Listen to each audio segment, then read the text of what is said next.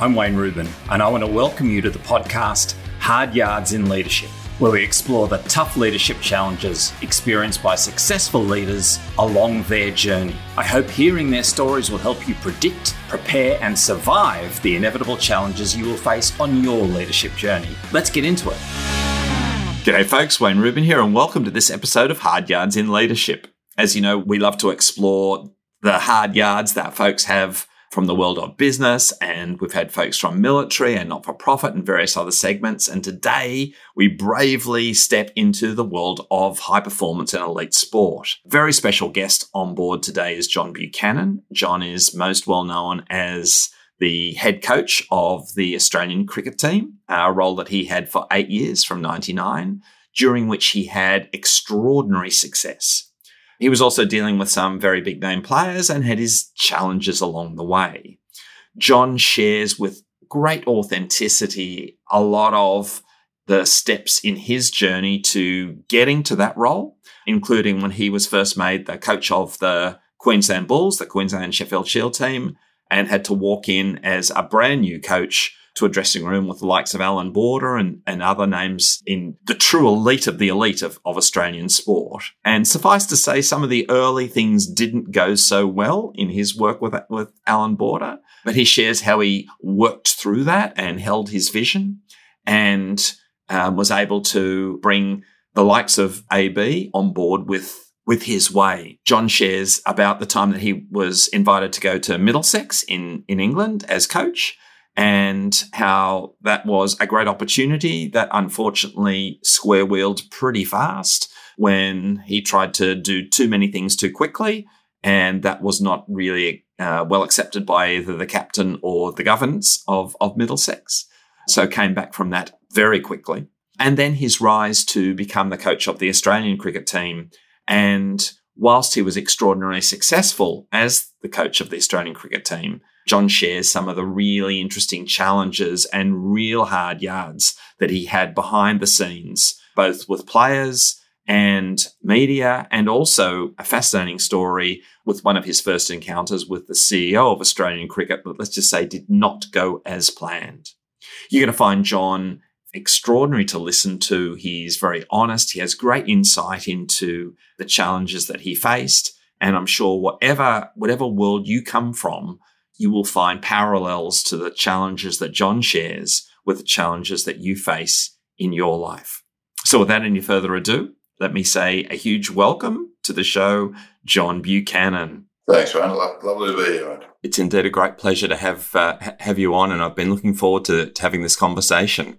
As you know, in Hard Yards in Leadership, we talk about things that people have found hard in their leadership journey. And you're officially our first sporting coach on board. So I've been really looking forward to having this conversation. So, John, I was keen to ask you, a lot of people will be aware of certain things that you've done in your career, but you didn't suddenly become the Australian cricket coach. I'm sure there's a path of being in leadership roles and having more and more responsibility that eventually got you to that point. Can I ask you to take the listeners back to the early days of John Buchanan and when you first found yourself in sort of leadership style positions? Yeah, thanks, Wayne. I won't want to bore everybody too much, but I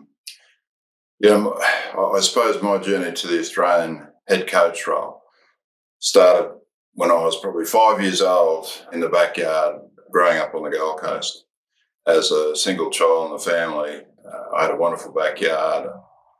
My father had built a barbecue with a big brick wall that became my arena for playing tennis, cricket, football, whatever the sport might be.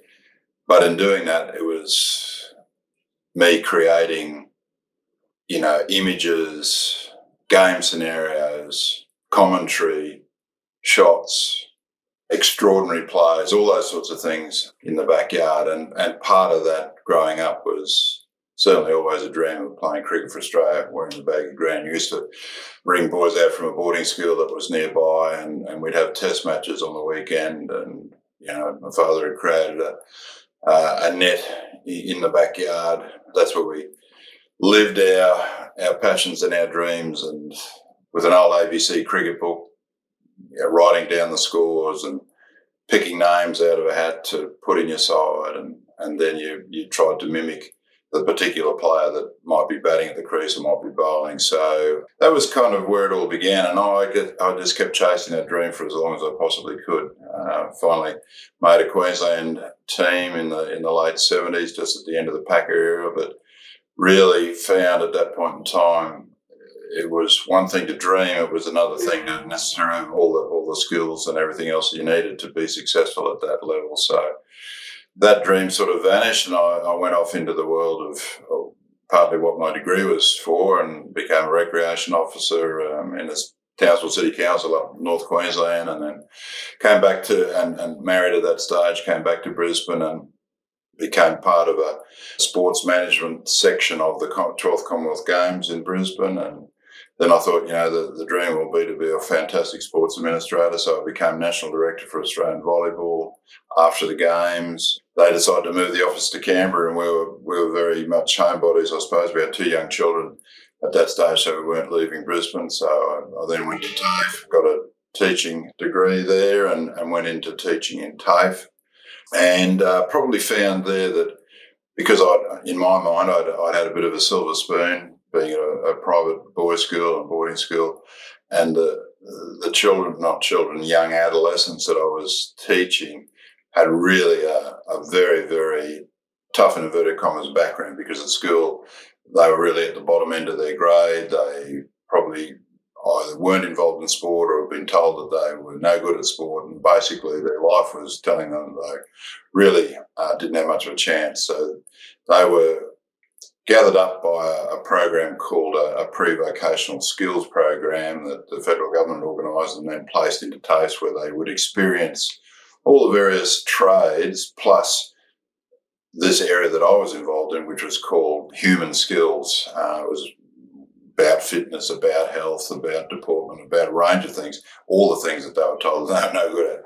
So I probably found that I just didn't necessarily quite relate to them. I just didn't believe I was the right person for them as a teacher, because I just couldn't really understand what they had gone through, and therefore how I could best help them. So then we uprooted and headed to Canada, where I got a master's in administration, sport and business, organisational theory and so on, and brought that back to Canberra, where I was lecturing at the university down there for a couple of years. But we always wanted to get back to Brisbane, Queensland, so eventually came back, and I was managing a program for the Department of Tourism, Sport and Racing called Aussie Sports, which was a fantastic children's program where it was the modification of adult sport, adult rules, adult behaviour, equipment and so on, and making it a very enjoyable experience for young children as they came into the sport. So that was the idea. If you can enjoy something, no matter what it is, at the beginning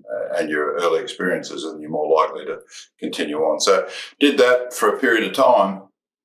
And then suddenly a job came up, which was the coach of the Queensland Bulls.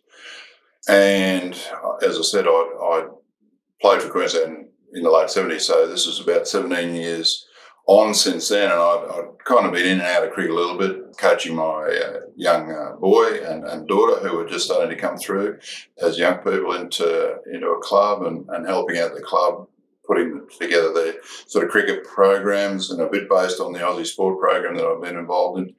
And I went to a friend of mine, Ian Healy, who was Vice Captain of Australia at the time, and I'd coached him many years ago, and just sort of said, are they serious about the job? Because Jeff Thompson, a legend of Australian cricket, had been coached there for 4 years, and Queensland had done okay, but they still hadn't won a Sheffield Shield in 69 years of trying. And he said, yes, no, they were serious. And I said, the second question I've got for you, if I applied and then hypothetically I was given the job, would you guys give me the opportunity to coach? So, there was the likes of Border was coming back to play for Queensland, Healy was there, McDermott was there, a number of other players who'd played one-day cricket for Australia and so on. So it was an experienced group of players and a really good group of young guys coming through. And he said, look, we'll give you an opportunity, but, you've got to actually demonstrate you can do the job. So anyway, I applied. I was given the privilege to coach the Bulls. This was 94, 95, and as it turned out, at the end of that season, we won the Sheffield Shield for the first time. So that was an amazing experience. And then I stayed with Queensland for 5 years and got to a point where it was, in my mind, time to move on, because I always believed that there's a sort of a shelf life in leadership, or certainly a shelf life in coaching if you get the choice. And so I applied for the Australian job. So going right back to that 5-year-old, here I was now applying to become part of that Australian cricket team, albeit not on the field, but pretty close to the field as head coach. And in 99, I was appointed head coach and then stayed with that team for 8 years till I retired in 2007 at the end of the World Cup in the West Indies. So that was a bit of a snapshot in terms of that journey getting there. Yeah, gosh, a lot happened there. And John, you shared what is far from being a straight line between the little kid that I dreamed of playing for Australia to when, like you said, you were part of the Australian team, even if not on the field, but extraordinarily close to it.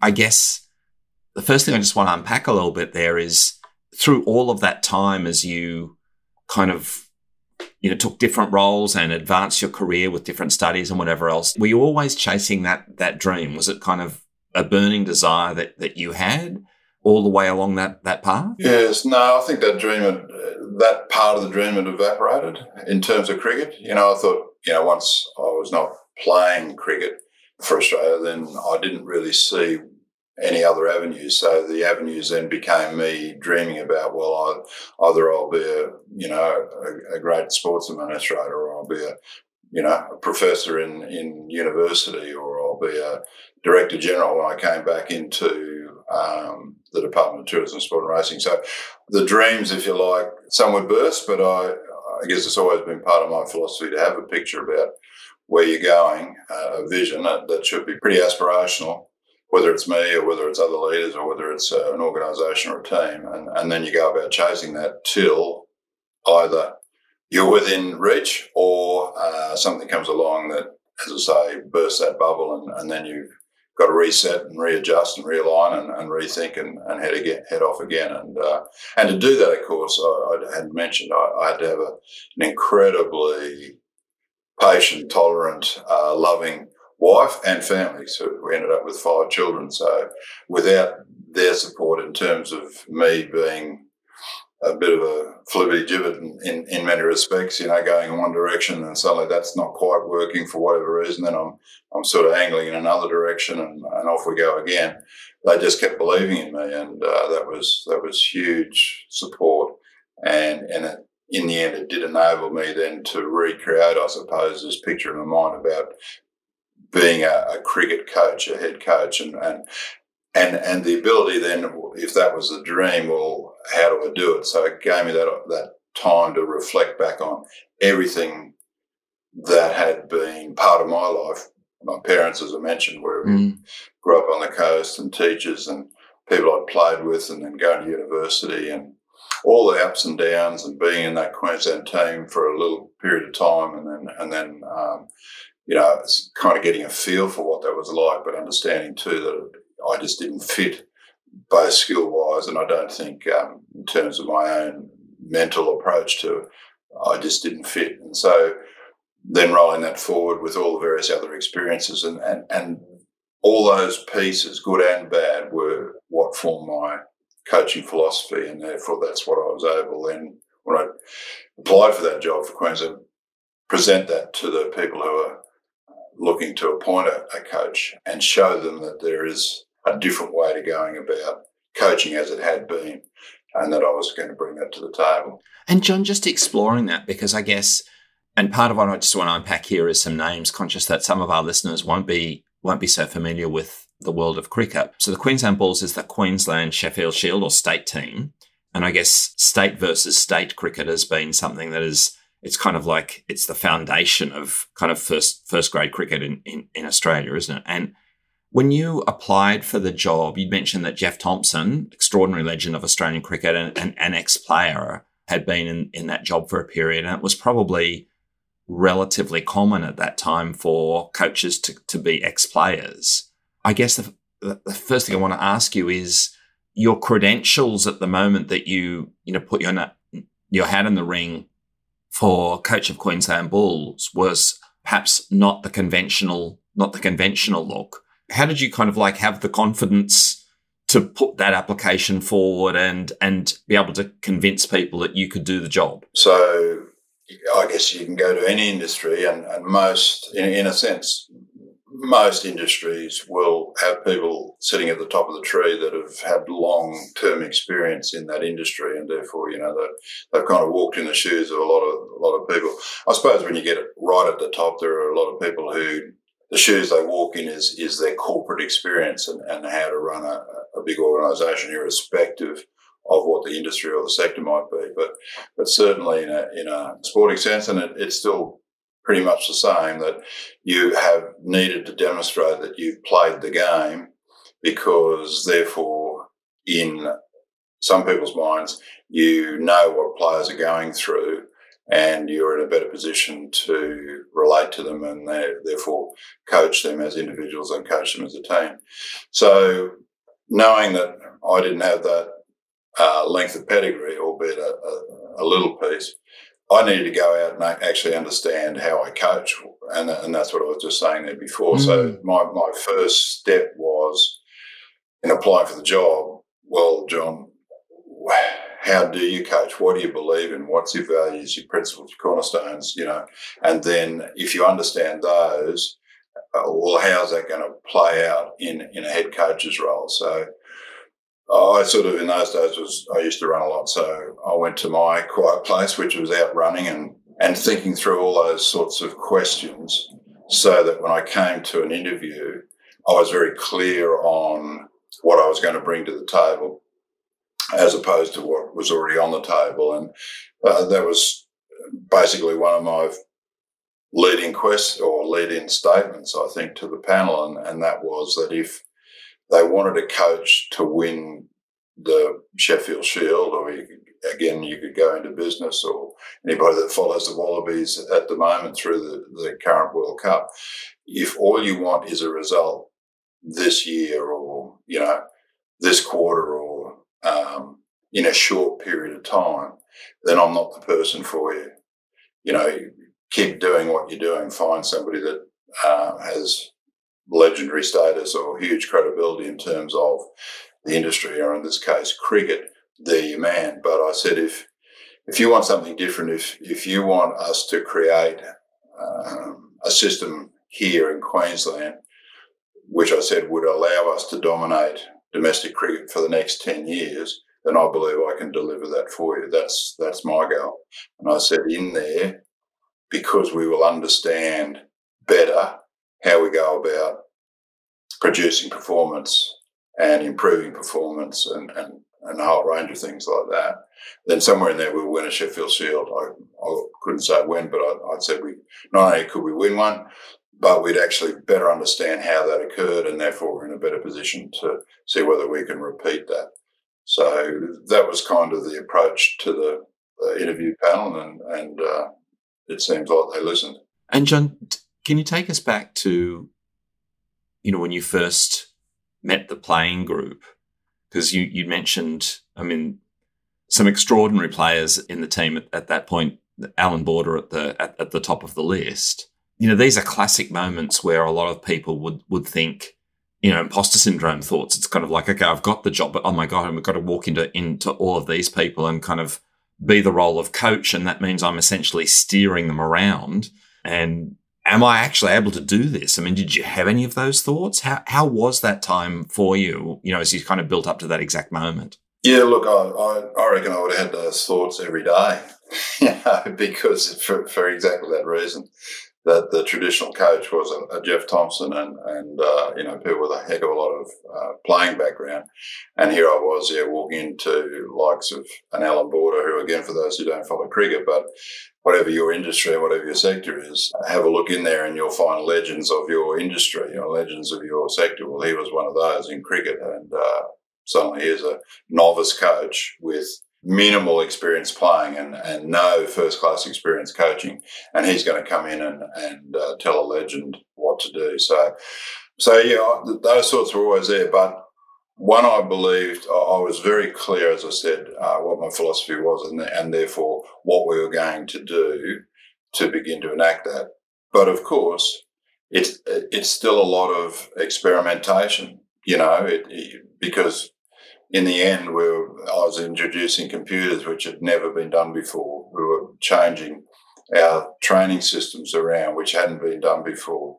I was actually talking to the playing group about getting them to help me to be vulnerable and say, look, I haven't been around for 16 or 17 years, but I need your help because, I wanted to even fiddle around the edges about travel times or about what dress code we should be wearing, little things like that. And so I needed all the players to input on that, and so try to buy them into what we're doing. Our gym training sessions, I made sure that I turned up to every one of them so that I was seen to be there. It wasn't just somebody telling you what to do. This person actually believed in it themselves and wanted to be part of it. And we mentioned Board of the Legend there before, and I mentioned experimentation, and I also mentioned computers for the first time. So, I think it was after about 3 or 4 games, and we'd gone reasonably well. So I thought it was about time that, because the players were kind of inquisitive, here we were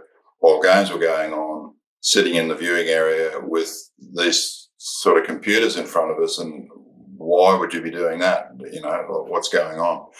So I decided that I'd actually provide them with a little bit of a handout after a training session one day, when they returned to the dressing rooms, and it was there just to say, well, look, this is part of, or the beginning of, what we're intending to do. We're actually trying to analyse the game far better than what's ever been done before. And to do that, it'll gather data, and the data will give us information not only about the opposition, but also give us information about ourselves. So I gave them a little bit of a handout, and Alan Border had a corner of the room where he sort of camped himself, and it became sort of known as Border's Corner, because all the younger guys would love to gravitate over and have a chat with him, pre-training or after training or whatever. And Alan was exceptionally good, because he just loved talking about cricket, and so that was a great place and a great exchange of experience and knowledge and wisdom to youth, and enthusiasm and naivety to some degree, and mixing the two together. But so he had a look at this sheet of paper, and here's this novice coach thinking, wow, Alan Border, doesn't matter what sort of question you're going to ask me, it's just going to elevate me in the presence of everybody here that he's got a question, and now I can explain it, and everybody can hear it. So he sort of walked towards me and looked at me, and I'm just waiting for the question, but he crumpled up the piece of paper and threw it at my feet, and then walked back to his corner,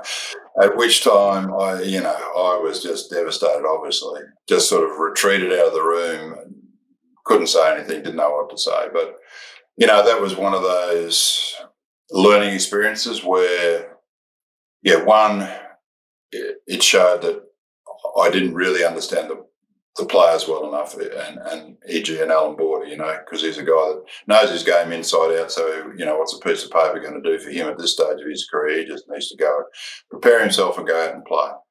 But it also probably told me, all the things that you try, not all of them are going to work, but the important thing is that you keep experimenting, but you've generally got to find ways in which your experiments are either given best chance of success, or if they miss, then do they miss because it's the wrong thing, or do they miss because you actually presented it the wrong way and at the wrong time? So they're, just really good learning experiences, even out of just that single event. Like it's a wonderful story to share, and so many of us have been there in that sort of situation, change the setting, change the names, but like in that same setting.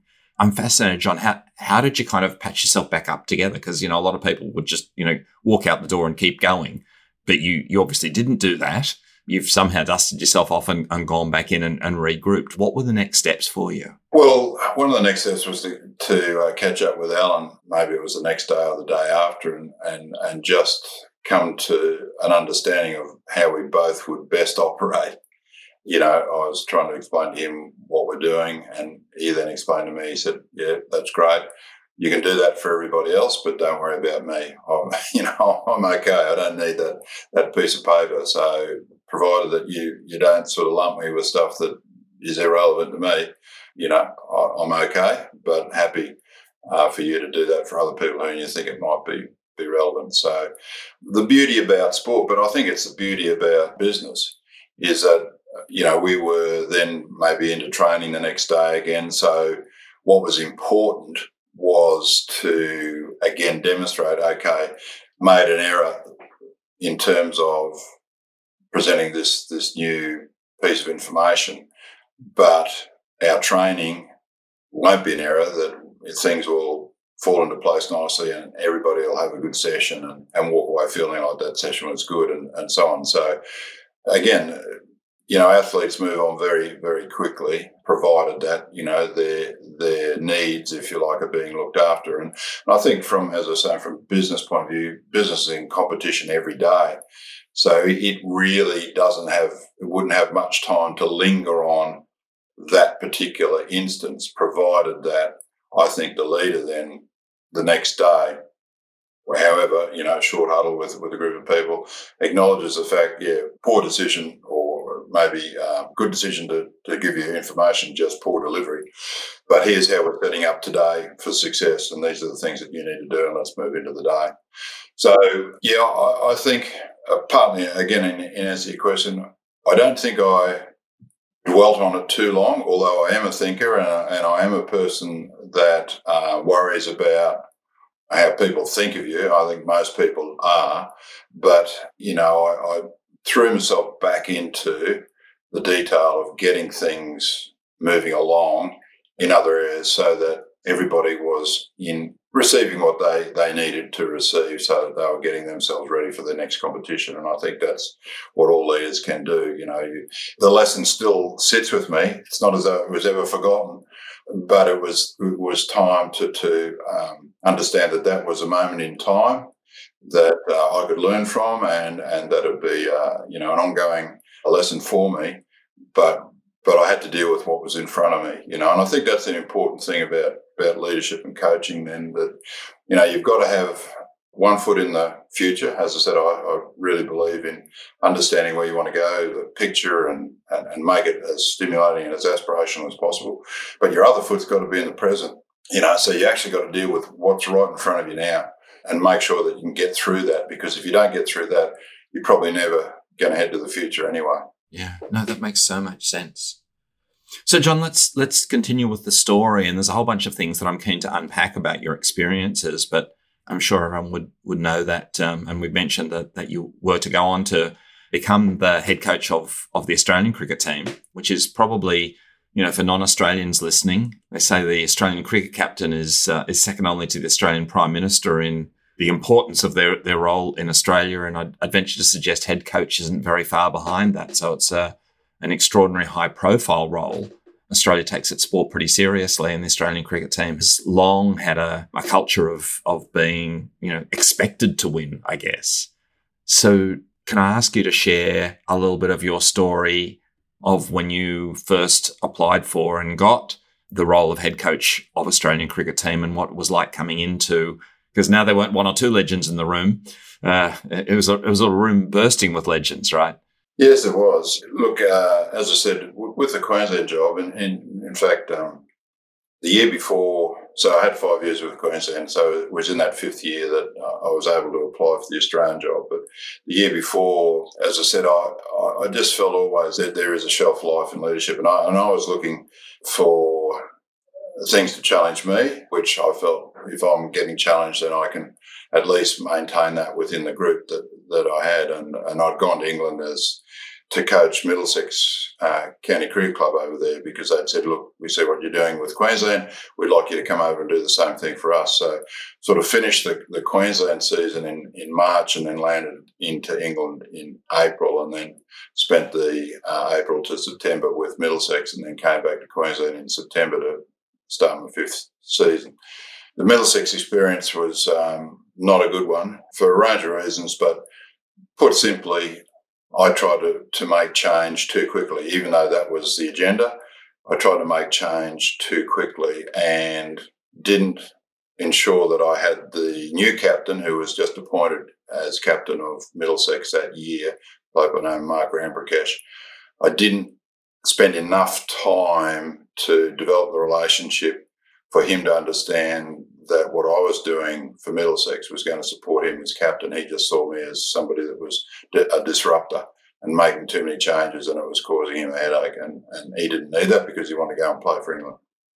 So the upshot of all that was that the board came together and said, well, look, we either replace the captain who we just appointed or we replace the coach who we've just appointed. And in a sense, there's only one winner out of that one. So that terminated my experience with England, or with Middlesex.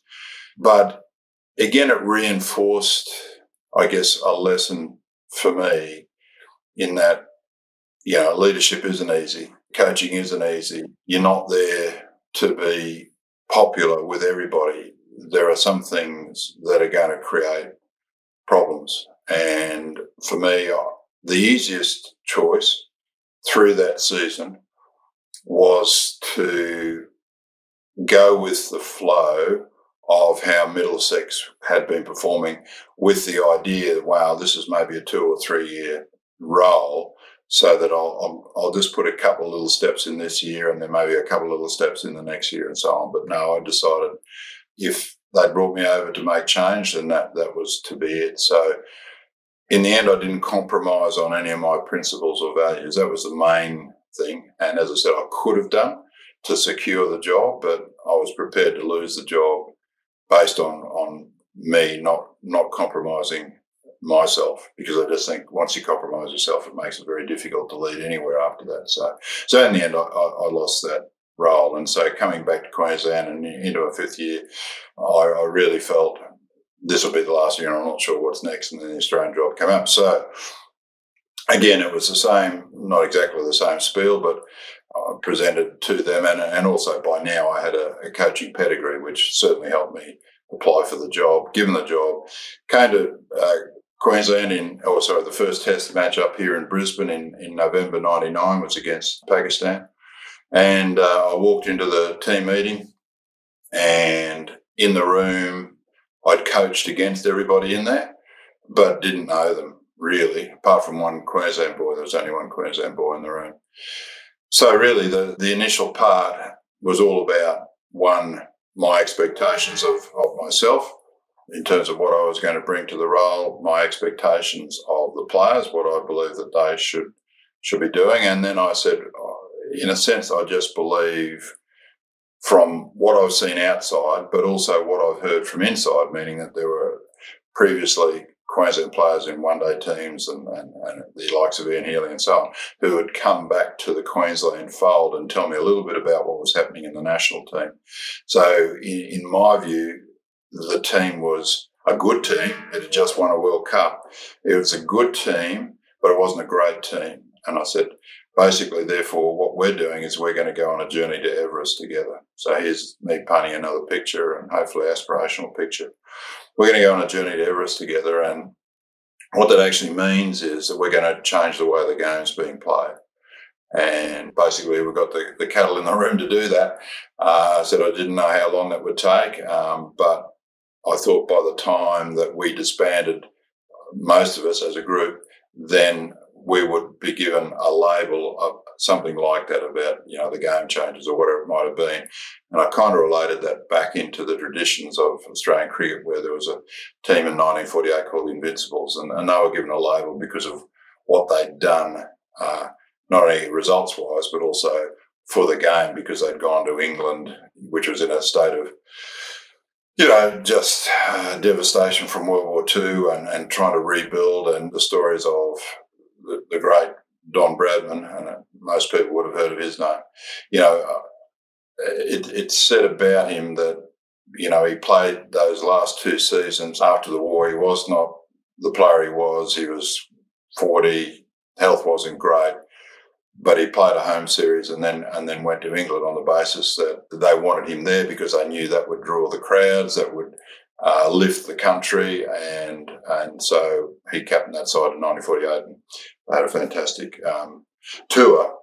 So from our point of view, I wanted us to not be the Invincibles and not be a Don Bradman. I wanted us to be whatever we could achieve, but again, to be given a label about how we have the legacy, I suppose, that we will have left by the time that we finished the game. So that's how I started. And then I remember the very next day when we went to training, and also one of the things that I would constantly do then would be on butcher's paper in those days, write up various sayings or words that I thought were important. And I'd put up this concept of Everest and the Invincibles, and Steve Waugh was the captain at the time, and only relatively recently appointed captain as well. And he came over to me, he said, I sort of understand what you're doing, because his mantra was always about taking the road less travelled. And I think he was a very good supporter of mine pre-selection for this coaching role. But he said, I'm not quite sure how this is going to impact on us. And so, that was the beginning of unfolding whatever this might look like, what this concept of the Invincibles was like. And what we did in that first test match then, I must have kind of working around reasonably well, is that we had one of the Invincibles, Bill Brown, come and present the two new test caps. One was to a guy, Scott Muller, and the other was to Adam Gilchrist, who were both playing their first test matches, and it was my first test match as well in Brisbane. And so, again, linking tradition and history to the present to create the future. It's an extraordinary story, and of course, it was to be the beginning of what was an extraordinary era in Australian cricket. You're listening to Hard Yards in Leadership, where leaders share the stories of their hardest yards in their leadership journeys. I hope every leader who hears these stories recognises that the things that they find hard are the same things that the rest of us leaders find hard too. It's my dream that every leader finds the joy in leading. It will help you be a happier person, a better leader for your business, and a better leader for those that you lead. If you like the show, please subscribe, drop us a review, and most importantly, share to others who may benefit from it too. Now back to the show. And despite the fact that in Hard Yards in Leadership, we tend to focus on the tough stuff, again, for the listeners, because anything else we speak of needs to be put in that context, take a minute and share the successes that were to come. And I know it wasn't all successes, but you had quite a lot, right? Yeah, we did. It was never all that smooth sailing. In fact, the second test match of the series, we were in all sorts of bother. We managed to get across the line. But suddenly there was controversy around, someone, a microphone on the ground, and, there was some thing said about, this person can't bowl, can't field, can't bat. So that was a comment from one Australian player caught on a microphone about another Australian player.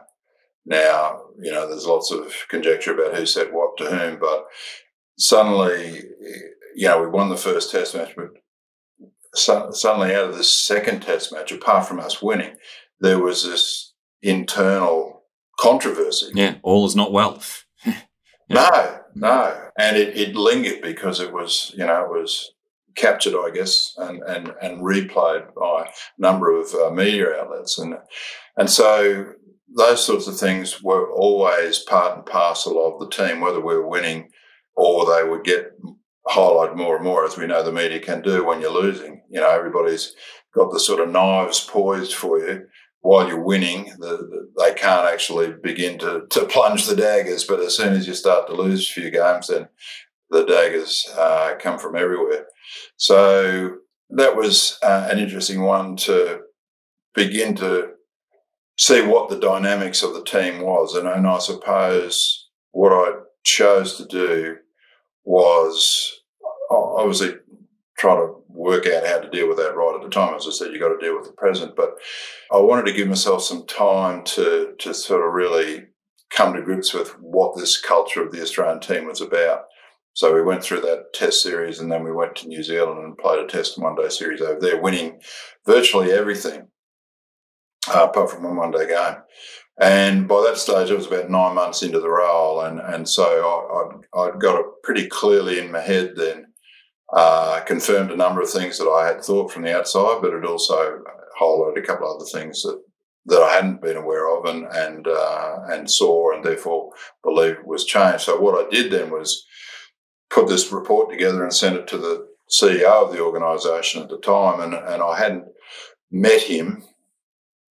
Sorry, I had met him when I did the interview, and then he came to one or two of the games and just casually said hello and nothing much else. So I hadn't really met him as a person and how he operated. So I sent him the report. He called me down to his office a couple of weeks later, and his first question to me was, "Did you use spell check?" So I'm going back to 1999 here. Early 2000, right? So, did you use spell check? And I said, no, I didn't use spell check. And I thought, I think you and I are going to get on pretty well because I like a person with a dry sense of humour. And then he said, you use the word incumbent. I said, yeah, I did. He said, you can use that two ways. And I said, I did know that. He said, but did you know you used it the wrong way? I said, no, I didn't know that. And so I'm beginning to scratch my head a little bit, and then he just wham hit me straight between the eyes with, "You must be the most unhappy person in the world." And this is CEO. This is our first meeting. "You must be the most unhappy person in the world." And I'm now realising this is no dry sense of humour. This is the CEO on a particular bent, and I don't know whether I said or whether I thought, here I am, coach of the Australian cricket team, which is the next best thing to playing for Australia. We've just won 9 test matches in a row, and we've won whatever it was, 15 out of 16 one-dayers. And so our results were outstanding. And he's saying, I must be the most unhappy person in the world. So then he said, never, ever give me a report like this again. Because what I'd done in there, as I said, was list down all the things that needed change, from people to systems, basically people and systems. And there are a number of things that sat under the systems, And he said, yeah, never, ever give me a report like this again. All I want is some basics. That's it. And away you go. So, that really took me aback, because I was supposedly this coach that was going to take the game to, the new millennium. And it just took me to gradually get probably about 60% of those changes. It took me 3 or 4 years where I was a selector, taken off being a selector, which was probably a good thing anyway. And also it was a confidential report, which was leaked to our team manager, who then on my first tour to India confronted me with that, with a couple of the other personnel that I'd recommended be replaced, and told fairly and squarely that, I'm a traitor, I'm someone that shouldn't be in this role. All you're doing is, really trying to cut our career short, and so on. That was interesting times. And, I guess learning how to, that was in the background. My job was coaching the team. So I, again, pretty much the same as I did with the Bulls in that instance with Alan Border, went back into making sure that the training sessions, the preparation, the player support, everything around trying to make that team really hum was working as well as possible, and all the other things that I believed really needed change and would make a huge difference in the team. I just had to chip away at it or work another way to get some of those things in place. A lot of challenges in that. I guess, again, just exploring some of the challenges of being in that kind of pressure cooker of a role. Obviously, when you're winning, like you say, the media and everyone has to keep their knives at bay. When you have a few losses, then you're not just dealing with the pressure of the loss. It's all of the media noise that surrounds that. What's it like when you're in that situation? As coach, you're obviously trying to look after the kind of, I guess, the headspace of the players and whatever else, and you're trying to move from some losses to winning. But you've got this media furor that's sort of going on the outside. How do you deal with that? Yes, well, initially it's a pretty lonely place. I think, as it's an old cliche, it's lonely at the top, but it was probably a lonely place there because I really didn't have what I might term allies in it. And the media, to some degree, well, that's a real intrusion and always difficult to deal with. The harder parts is internally, so therefore I had people in the support staff, not the players. They weren't aware of, the report and the ramifications of the report, but it was the other internal people who, that was the difficult part, because there was no one there that I could turn to and have a bit of a conversation with, because, they distrusted me, and not that I didn't like them as people. I just didn't think they were the right people for the role demanded into the future. So it was a lonely place, I suppose. I stuck to myself, and as I said, interacted with the players and the training and the games, and there's enough to keep you occupied. There's no doubt about that. And then when I got off tour, I could at least get home and chat to my wife and maybe chat to a couple of friends back here who I knew would listen and maybe provide some sort of support and advice. So, but eventually I gradually got an assistant coach on and another fielding coach. And once I began to get a couple of those people around me, even though the other stuff was still there, it just kind of released and relieved me of some of those internal tensions that I guess I'd carried for a while. But it still came down to, I think it still came down to the fact that we were winning games. We were winning dressing room. We were doing things that other people weren't doing. So it was going to be very difficult for anybody to mount a strong case against me to have me removed, albeit that, I knew that was sort of bubbling along or that was there, but it was about just getting in, dealing with that foot in the present and making sure that was actually as good as it could be. Yeah, makes complete sense. And John, as you look back to that time that you were head coach for the Australian team, if you were to pick out one thing that you look back on and say, that was the thing that I personally found the hardest. It might not have been, something that was necessarily like so well known or whatever, but like, I'm curious to have you share with the listeners, what was the thing that you found hardest in that journey while you were head coach of the Australian cricket team? Well, as you say, a couple of things spring to mind. One is within the team, there are players that you get closer to than others. And again, as a leader, it's up to you to maintain what I term a buffer zone between you and the player. But for those who you get closer to, that buffer zone is somewhat narrower than others.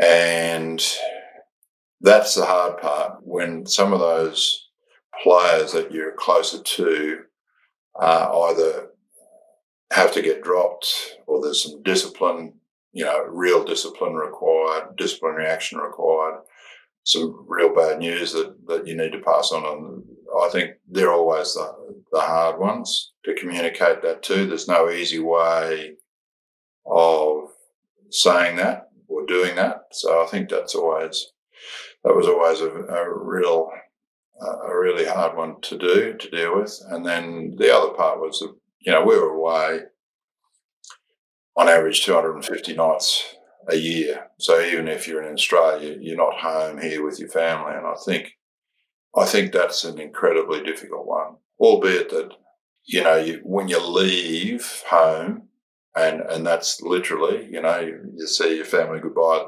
maybe at home or the airport or wherever it is, and then you join your team, then you almost then, cross over that boundary from family to my new family. And you stay in that new family till you leave that family and rejoin your own family.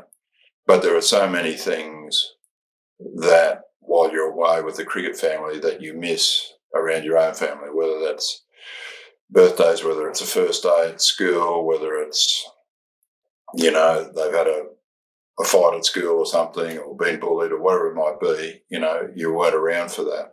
And as I said before, right at the outset, the only way that I was able to do my job or stay in that job for as long as I did was because my wife was incredibly supportive, but incredibly organised and just there for her family to make sure that they got through every day the best way they could. So, those two things probably stand out, just very quickly as, some of the hardest things. I mean, we obviously lost an Ashes in England in 2005. And that was difficult being in that situation, going back to talking about, how Australian teams were expected to win. Well, here was England all over us, and eventually we lose the series. And of course, it was time to sack the coach. And I'd been there 6 years and we'd won virtually everything up until that point. But that was all forgotten because we lost to the Poms, and you can't do that. So I then had to come back and work out whether or not I still wanted to continue coaching. I suppose I always relate this because I think it's so important for leaders of any organisation. But so I had to go to the board and justify why I should still be coached. But to do that, I had to answer 3 questions myself first. One was, could I still make a difference, right? So you remember I said part of my philosophy was about aspiration and vision and so on and picture. So did I believe that I could create a picture for this team going forward that would be inspirational for them? That was the first thing. Second thing then was, well, even if I did believe that, did I still really want to? Did I still really want to be away from family? Did I still really want to face the media every day? Did I still want to go to training every day? All those sorts of things, So in other words, did I just really have the passion and the fire inside to keep doing what I was doing? So that was 2. And then the third question was, if those 2 are okay, I still had to find out from the players, given we'd lost, did they still want me as coach?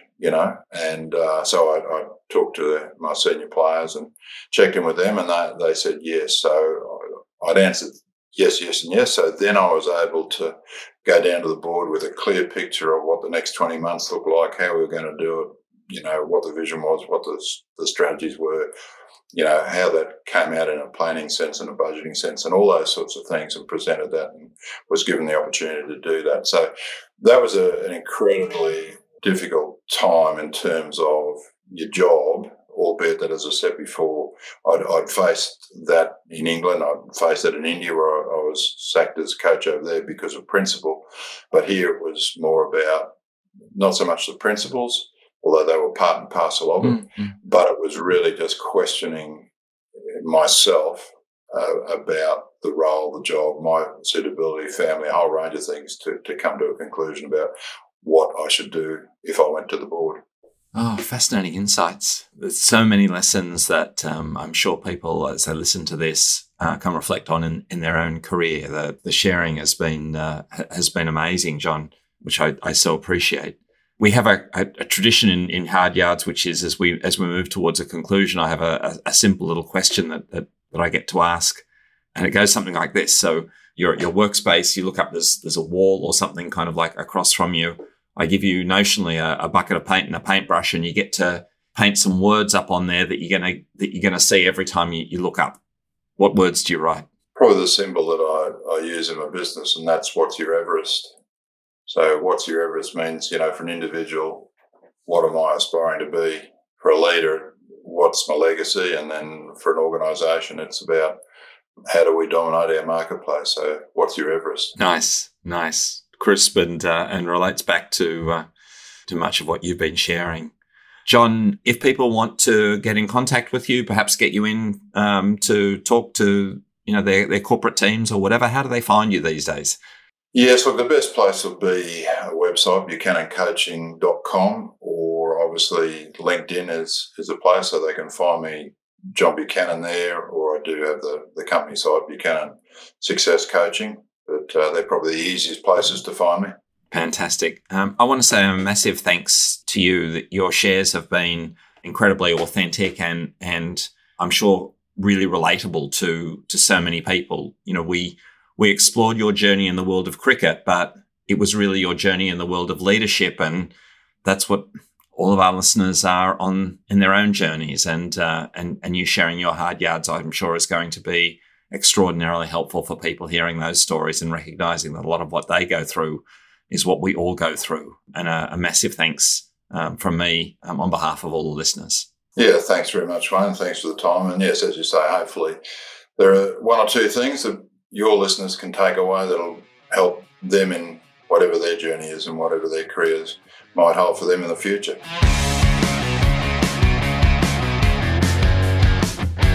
Thanks for listening to another incredible episode where successful leaders share their hardest yards. If you enjoyed it, don't forget to let people know by sharing the episode around and rating and reviewing the podcast on the platform you listen on. Feel free to join our online community on LinkedIn. You can find the link in our show notes. I look forward to seeing you next week. Meanwhile, keep learning, find the joy in what you do, and keep believing in yourself as a leader.